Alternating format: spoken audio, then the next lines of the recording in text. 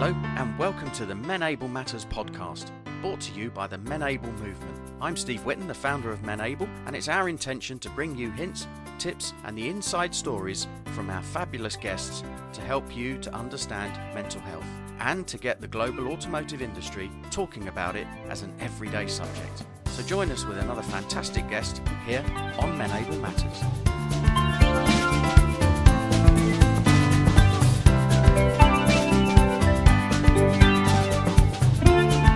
So welcome to another episode of Menable Matters with me, Steve Whitten. Now, we have a commitment to bring you fantastic guests who have some amazing insights into the world as they see it and the work that they do. And my guest today is a fantastic coach, trainer, consultant, facilitator. And, well, as far as I'm aware, he's probably one of the leading experts in spiritual intelligence. And it's our absolute pleasure to introduce Paul Burton. Paul, how are you, sir? I'm good, Steve. Thank you very much. Great to be here. Yeah, thank you for the intro. Yeah. Was that all right? Was that intro okay? Yeah, probably says a little bit more about me than I would have said. So thank you. Yeah, it's great. All right. Well, I'll tell you what, you can fill in the gaps now because we have a tradition on Menable Matters that we hand over to you now for a bit of an intro into who you are, where you're from and what you do. And as I always jokingly say, if you can make that last about 25 minutes, that'd be brilliant. You don't have to, of course. Yeah, one of my favourite subjects myself. So, yeah, well, I'll have a go at the 25 minutes. That's fine. Yeah. So, as Steve said, my name's Paul Burton. I started a business called Conscious Connections, and it's all about connecting people and businesses to spiritual intelligence, which for a lot of people, the word spiritual sounds as if it's religious, and it's not. Mm-hmm. So I'll explain more about that later. So to give you a bit of my background, I've been in the motor industry since the late 80s. Worked for retailers, worked for manufacturers, worked for finance companies as well. So that's kind of where my connection with Steve started, and have been delivering leadership courses for a number of manufacturers for the last 18 odd years. And really the piece around spiritual intelligence came out of the lockdown, really. COVID changed everything for me, changed the way I looked at things, and gave me an opportunity to take pause and work out what was actually important for me and what was missing for me. Yeah. And for a long while, I'd been talking about emotional intelligence, and I'm guessing most of your listeners will understand what emotional intelligence is about. And in terms of IQ, believe it or not, I've got an IQ of 142. Wow. Which puts me in the top. Who'd you buy that off? With Mensa, yeah, and it puts me in the top 1% of the planet, believe it or not. Wow, that's amazing. It tells you absolutely nothing about me. It doesn't tell you whether I'd do anything in a crisis, whether I'd be a good shoulder to cry on, whether I'd be fun at parties. It just tells you I'm great at solving puzzles. Yeah. Emotional intelligence is more about that. And when I started working with emotional intelligence 18 years ago, businesses were saying there's no place in business for emotions, Paul. It's all about the bottom line. It's all about how many deals have we done today? How many hours have we sold? Have we hit our parts target? There's no emotion in it. It's just business. Now, I'm sure most businesses recognize that, certainly in leaders, emotional intelligence is important. Because actually what emotional intelligence starts to indicate is people with high emotional intelligence are likely to handle pressure well. And if they handle pressure well, they're likely, as leaders, to help and support their team when they're under pressure as well to get the best out of them. And that's becoming increasingly important. So now, for most companies, when we talk about emotional intelligence, everyone goes, oh, yeah, okay, that's fine. Yeah. Now there's the new one you mentioned earlier, which is about spiritual intelligence. And what I started looking at was, I'd been really happy with what I've been doing. Something was missing for me. And it came down to something Simon Sinek talks about, which was my why. Why was I doing it? What was driving me? And my belief is that everybody is capable of far more than they realize. And my role as a leadership facilitator was to help them to connect to that and bring it to work with them every day. And that turns out is really what spiritual intelligence is about. So it can be about your connection to God or the universe or an almighty, whatever that is for you. Actually, it's more about understanding what your purpose is and why you are doing what you're doing. And each of us has our own version of that. Mm-hmm. And when you are connected to it consciously, it becomes your inner sat nav. Right. Oh, I like that. That's a nice phrase. Sat nav works on the basis that I already know where I am. Mm-hmm. I know where I would choose to be. And then sat nav gives me 3 choices to get there. Yeah. The quick route, the pretty route, or the shortest route. Many of us take the shortest route. And actually, sometimes the longer, prettier route gives us more opportunity to grow as individuals. And because of the pressures in business, most people tend to follow the shortest route because it's all about you're only as good as your last day, your last week, your last month. Yeah. So as you make this transition towards more spiritual intelligence, then, I mean, why do you think traditionally there's been so much emphasis put on the intellectual intelligence, and then, you know, why was there so much resistance to emotional intelligence? Because you genuinely are taking this leaps and bounds above any of that. So what was the resistance? Why was there so much reliance on IQ and then the resistance to EQ? Right. So part of it was because IQ was really easy to measure. That was the piece. So IQ was easily measured. And we are used to going through school, being assessed constantly on our ability to answer a maths question or to regurgitate some biology information we're given, or some chemical symbols that we learned. And for some of us, those are clearly really important if we're chemists or we're psychologists or biologists. For most of us that are doing kind of mainstream jobs, those things are less important. However, the ability to be able to do that and prove that by passing exams has become the easiest way. Even when we're selecting people to work for us, we tend to be looking for a minimum of maths, English, GCSE, or in old money, O levels for me, as a minimum before we'd even talk to somebody. And those things, whilst they're important, don't tell you anything about the character of that person. So for a long while, the courses I've been facilitating have been encouraging people in particularly the motor industry to recruit for attitude and not aptitude. Because if people have an attitude to grow, to learn, to take on board feedback, and to genuinely choose to improve their performance on a daily basis, it's very easy for us to show them what the job or the task involves. Yeah. If somebody understands the job or the task, however, they don't have that character within them, then as leaders, we find ourselves spending an extraordinary amount of time working to keep those people pointing in the direction that we feel they should be pointing in. And that's stopping us from doing what we could and should be doing, which is focusing on what managers and leaders are supposed to be doing, which is taking a slightly longer term or a medium term view, as opposed to the day-to-day nuts and bolts of, have they turned up? Have they got their uniform on? What kind of mood are they in? It's daft. And when did you first come across the concept of spiritual intelligence? Because ironically, I've talked to you about this a lot. You and I have shared some extensive long walks together and talked about this. Yeah, down the woods. Off in the woods. Offline. That sounded really bad, actually, didn't it? But it's okay. If you went down to the woods today, you'd get a big surprise, wouldn't you? Absolutely, me and you, putting the world to rights. The world to rights, right before your eyes. Exactly.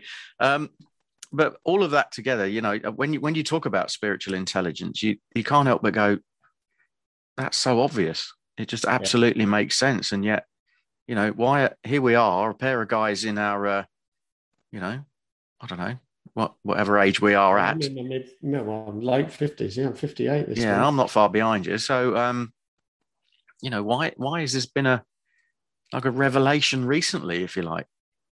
For me, it was having the mental space. So since lockdown, I've not really, because everything was face-to-face and I used to fly all over the planet delivering courses, that's all stopped. So actually having the luxury of time to sit and ponder and work out what's important to me has brought a lot of this. And as part of my role working on behalf of other manufacturers, my role generally has been to help connect other people to what was important to them, as opposed to what was important to me. So now started to do that and recognize that actually that's how businesses can be run as well. If you've got a business that's got a clear purpose, and let's be very clear about this, profit is an important part of being a business. You're not a business if you're not generating a profit. Totally get that. What it appears to me that's happened for a lot of businesses, not just in the motor industry, is that the primary driver is shareholder value or profit or bottom line. And whilst that is a purpose, it's not the purpose. No, it's more of a goal, isn't it? Absolutely. And so it's actually what made you, if you're a one-man band, what was it that made you choose to become a retailer of motor cars? What was it? Did you love the brand? Did you love the idea? Did you love the fact that you wanted to serve the community and make them more mobile? Whatever that is if we can get people back connected to that, then what happens as a business is that we become more coherent. So everybody who comes to work understands their purpose and they understand how what they do links to what the business purpose is. So what if you're an employee? And I think this is the critical bit for me. So forgive me if I'm peaking a bit too soon here, but if you're an employee and you are desperate to get a sense of your own personal purpose, and you're in a business where you've got no idea what the purpose of that business is, what's going to happen there? I mean, and how can you overcome it? Okay, so for me, this is probably a bit drastic, really. My story is I came into the motor industry by accident. You wouldn't be alone. I was looking for a job as a business manager and interviewed for Pat Ryan's, and they said, listen, we'd actually like you to come and work for Pat Ryan and Associates. And it was all about being inside a system, observing what was going on, so that if you could influence the system whilst you were inside of it, once you moved outside of it, you would also be able to influence change within that system. And I loved that job. It was probably one of the best jobs I ever had. And then as things moved on and I changed, and I got to the point where I had one or two jobs where they were really toxic environments for me. And I now looking back, recognize that they were toxic because they ran counter to my values and the way that what was important to me, which I now know is my why. So they were more focused on what I did wrong or other people did wrong and blaming than they were in learning from mistakes and encouraging people to grow. And in the end, I ended up in a job where that got so bad for me that it impacted my mental health. So that's when I left and started working for myself. And just put that in context, leaving an employed job to start working for yourself for some people is quite a stretch and actually quite a big deal. At that same time, I'd also moved house and doubled my mortgage, and my first child was born. So looking back now, I have no idea how I did that or why I did that. What I do know is as soon as I'd made that decision, I felt better and things got better for me. So sometimes it's about looking to see whether there's an alternative outside of the organisation. And in other organisations, since doing that and being involved in leadership programs with organisations, I've recognised that actually it is possible for all of us to change organisations from within as well by learning to stay true to ourselves and our ethics. And then what that does is it enables us to insulate ourselves from what's going on around us. And therefore, we can maintain our equilibrium, even if outside is constantly trying to pull us off of our centre or our navigational path from our inner sat nav. We can stay true to that. So, but you said there that you'd made a bit of a leap. Yeah. But we deal with, and you and I, as you said earlier, we've connected because of our connections through the industry and training and so on. And over the years between us, we've dealt with hundreds, if not thousands, of people who are fearful of making that kind of leap. And we're not talking about jumping ship and becoming self-employed, but making that leap into an understanding of your own purpose. Sure. And part of it is that it's about having, what I've come up with is a program of various tools that help people to remain true to themselves in some of those difficult situations. And more importantly, what happens for most of us, and certainly happened for me, is when I feel disconnected from my sat nav, which is what I recognize it was now, it became very stressful for me at work. Right. So these are practical tips that help people to handle that stress so that they can stay true to themselves. And if they're in a position to actually choose to move and go and find the right place for them to fit as well, then absolutely it gives them the skills to be able to do that as well. Yeah. This is not about saying to everybody, if you don't like it where it is, go somewhere else. It's actually about understanding how much control you have over the way you react to what's happening around you, and choosing to react in a way that keeps you true to where you are. Yeah, no, I totally get that. And I think, I've talked about for many years, with people saying you can still live to a sense of purpose or live a purposeful life, even if you're doing the most mundane, unrewarding, unfulfilling job that there is. You just, it's a state of mind, isn't it? It is. Living to your purpose doesn't mean that we're all going to go off and suddenly become the Dalai Lama. It's about, living to this mindset of, I'm living a sense of purpose and I'm adding value to everyone I meet. And that's beautiful, because that's what you're talking about there. That's where the kind of the spiritual piece about the Dalai Lama comes in. Actually, if you want a piece of science around this, there's something called the biosocial theory. And what that talks about is the biology piece says that each of us has our own internal way of dealing with emotions, our own emotional thermostat. Some of us are over-emotional, some of us are under-emotional. And as we go through life, we can appear to others to overreact to certain situations. So that's the bio side. The social side says that actually our environment also creates pressures for that as well. So therefore, we have two choices to become more effective as individuals. We can deal with the environment by asking for what we want in the environment, by becoming more assertive rather than being perhaps submissive or overly aggressive.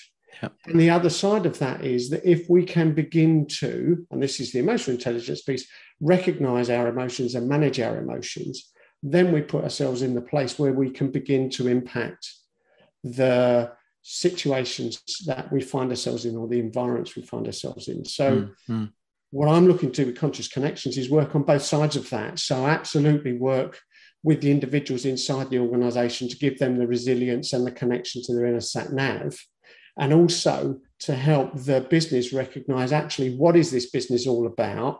What are some of the behaviors and the ways that we've been operating that have kept us stuck? What stories do we tell in our organization that create an environment that for some people may be toxic? Yeah. And where actually in our organization is the power? Because in a lot of organizations, everyone believes that the power is in the head of business or the dealer principal or retailer principal's office.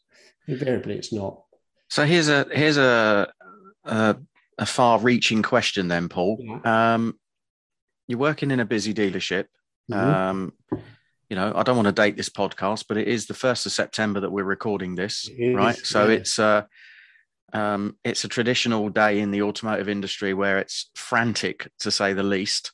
Yeah. And it means that yesterday, of course, was month end, which is equally frantic. And I'm a great believer in saying, why does month end always catch us by surprise? Because there's bloody 12 of them every year and it's the same every month. I'm sure it's the same across many businesses in different sectors. But what you were just saying there sounds to me like involving a leader, for example, or somebody to take time out to sit back and reflect on all those things you've just said. What's going on in my business? Where's this sort of spiritual alignment and all the rest of it? I can just envisage, and I'm thinking back to my not too distant past of being a dealer principal and thinking, best will in the world, I ain't got time for that. So what's your view on that? What and how can we do that in this busy, frantic environment that we work in? Well, So we don't work in, but people out there in the network do. So to take individuals through, there's 3 1-hour chunks that can be done remotely or face-to-face to connect people back to that. In terms of the business, a lot of it happens outside of the business. And then the alignment piece is actually not just the leader. And that's the key thing. This is about everybody in the business. Traditionally, motor industry have always worked on the fact that, I'm the head of business, and if I can't work out what we're going to do, then nobody else can. And actually, the whole point of this is that actually all of our people are really smart. And if we give them the space, they will work it out for them. So it's not about finding more time. It's about changing the way that the time is utilized. And that one day out for an away day with the leadership team that then leads to talking to other people, could even be a half day, then actually a lot of it becomes self-perpetuating inside the organization. And then it's more about simply, for heads of business, touching base with what's happening with their service manager, their parts manager, and their sales manager, and them then cascading it down. So it's a different way of using the time. And actually, the change can be really swift if everyone's involved and actually up for it, because it's probably not totally changing the business.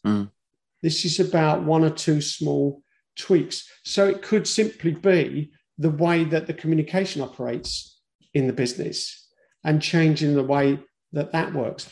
It's also about developing trust, 2-way trust in an organization as well. So that once that's there, managers spend less time watching what everybody else is doing, as I said at the beginning, because they already know they're doing the right thing. So it's not as time intensive as it sounds. It's simply it's simply about committing to make the change in the first place. And then working with somebody like me, I can take care of a lot of that and then just involve people as and when they're needed to be. So it's not going to take days or weeks of a head of business's time at all. So what's all this done for you personally then? Because, you've told us a bit about your background, your story, and obviously I know that, like many others in our world, we were ravaged. That's the right word, by the pandemic? Everything came to a grinding halt.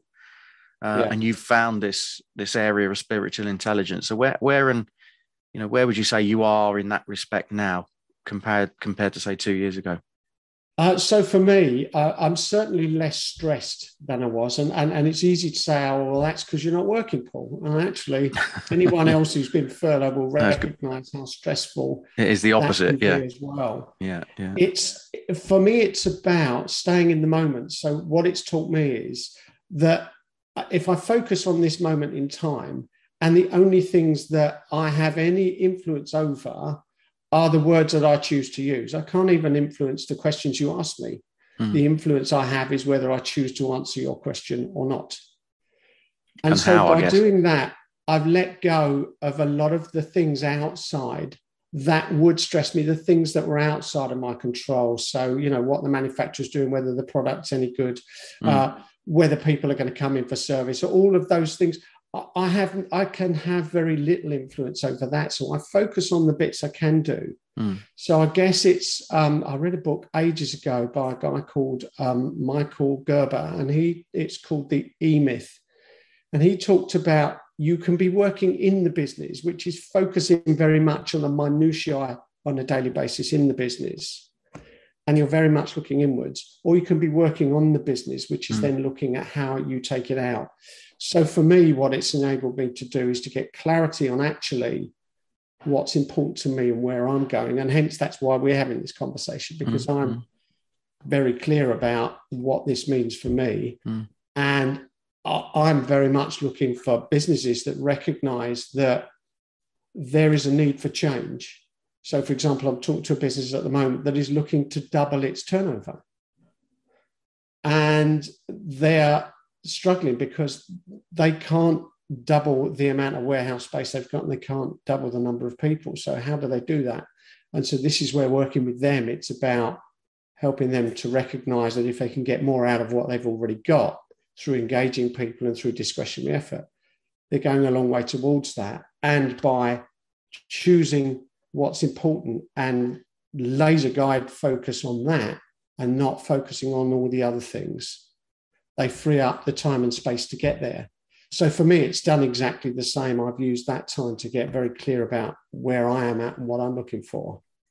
So it's not going to be something for everybody. It's going to be something that certain companies are going to go, that's absolutely where we are. This isn't quite, we're not quite where we want to be. We're focusing on the money, and that's impacting absenteeism. It's impacting engagement. We've got people off with stress. We're getting higher customer complaints. All of those things simply tells us that the focus is not in the right place. So a simple shift of focus will change all of that.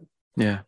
No, I get that. And certainly, I mean, I've taken a lot from our conversations, and, you know, you've introduced me to sort of concepts and thoughts and ideas around, you know, how to position some of the things that I was thinking about. And you're absolutely right. It's about the, you know, that ability to choose the reaction and thinking how and why you're reacting in certain ways.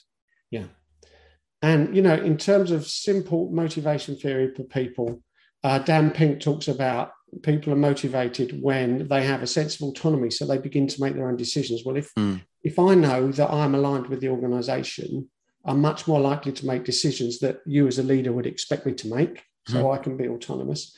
Mastery is about continuing to improve what it is I'm doing and improve my performance. And actually, people like to get better at things. So giving people constructive feedback instead of focusing on what they don't do drives that. And then the final one, which is the most important one, because in terms of spiritual intelligence, it's having a sense of purpose, understanding what my role has and the impact it has on the organization as a whole. And when we start to get everybody aligned, everything becomes effortless, everything becomes fun and interesting. And that's when, you know, the magic happens, really. That's when things that we never expected to happen unexpectedly happen as well. Yeah. So again, this is all about being better today than we were yesterday. So thinking, you know, from my time in training and as a facilitator, and I know you'll get this as well, Paul, that it's very easy to think of yourself as a bit of a lone wolf, well, not a lone wolf, a lone voice in the wilderness, I should say. Yeah. Why do you think it is that there are, just looking at the automotive industry, you know, there are clearly some very, very successful businesses. Yeah. But even listening to what you're saying there, I'm thinking, you know, we're going to go out with that kind of message, but there'll be people out there who will say, well, I don't need to get it because the business is successful. So why is it you think that we are kind of lone voices in the wilderness about this stuff, and, you know, people aren't queuing up to go, yeah, I want a bit of that? So I guess it's back to what we started talking about, which is why is IQ the measure that people use? Because the measure most people use in terms of whether their business is successful or not is the bottom line. And that's brilliant. And as I said at the beginning, profit's important. Yeah. The people involved in the business that are being burned out, that are off with stress and all these other things, invariably, that is part of the way the business is running. And there are lots of businesses out there. Lego is one of the largest businesses that reinvented itself towards the end of the last century, where they stopped focusing on profit and started focusing on their people. And what actually happened for them was that by focusing on their people and creating a better work environment, the profit followed. So this is not about abandoning the money. This is not about let's all have a cuddle in the morning and forget about all of those things. Those metrics will obviously still be there in the business. They're not. They shouldn't necessarily be the primary focus. Yeah. You know, and Richard Branson has always said, you know, if you want your customers treated right, treat your people right. So that's where that's pressure from the manufacturer and all of those other things that have created this situation. And now we're in a position where there's not enough stock. There's, you know, factories are closing and now talking about building to order and everything else. We've got electrification coming in as well. The industry, whether it likes it or not, is going through immense change. And actually, what a brilliant time to actually take a look at the business practices that we've been using since the 80s. Certainly since I was around, I've not seen massive changes. I've seen lots of manufacturers saying give customers experiences, not necessarily seen dealer groups latching onto that, maybe this is the time. Yeah. No, you're absolutely right. I mean, we have one of our clients in the MenAble family has a very, very clear purpose, and that is that they make money in order to give it away. Yeah. And what that is that, the inference there is, look, you can come and work for us. You can earn a load of money and, you'll work hard and you'll work long hours and, do all the usual stuff. Yeah. But ultimately, the profits are being used for good reason somewhere else along the line. It's not just about, pumping huge dividends and bonus payments into the pockets of half a dozen people, and as a result, the vast majority of people who work for them, they are engaged in a way that you very rarely see elsewhere, because they get it and they're like, I get that. I can earn a load of money, but I also know that my efforts are contributing towards someone else benefiting from it who isn't in such a privileged position. I love that. And yes, I mean, it takes me all the way back when I said to you about working with Pat Ryan Associates, with a business manager I worked with that was particularly ruthless. And actually appeared on the face of it to be quite an objectionable individual. And having worked with him for a while, then came to understand that he actually had a disabled son. Right. So his primary reason for ensuring that he took money out of the business was to be able to provide care for his son when he wasn't around to provide it. And just understanding his why, as I now recognize that was his why, you go, oh, okay, I get that. And interestingly enough, although his behavior did not change, my perception of his behavior did in a more positive way. So actually, I found it much easier to work with him when I understood where he was coming from. What we used to call a paradigm shift, Paul. Absolutely. I've got to love a paradigm shift. Yeah. And love a paradigm shift on a Wednesday or whatever day you're listening to this. Yeah, absolutely. When's a bad day to have a paradigm shift? I don't think there is one. So always a good day for them. No, absolutely. No, that's good. All right. Now, Paul, look, I said, you've introduced me to the whole area of spiritual intelligence. And as you said, it's not about religion per se, or, going down that particular route, because that's the connotation of the word spiritual. It's more than that. It's deeper than that. So if people are interested, any of our listeners are hearing this and think, oh, that sounds fascinating. Where can they find more information? And more importantly, how can they get hold of you? So the website is www.consciousconnections.co.uk, and the E of connections is the number 3, because when you look on the website, you'll notice that it's a 3-step program, 3 1-hour sessions. And there also on there is the option to take an emotional intelligence assessment to assess your levels of emotional intelligence. And also there is a spiritual intelligence questionnaire on there as well for you to assess your levels of spiritual intelligence. Oh, wow. Okay. And once you've taken those, it will send you an email from me simply inviting you to reach out. And the way I work is very simple.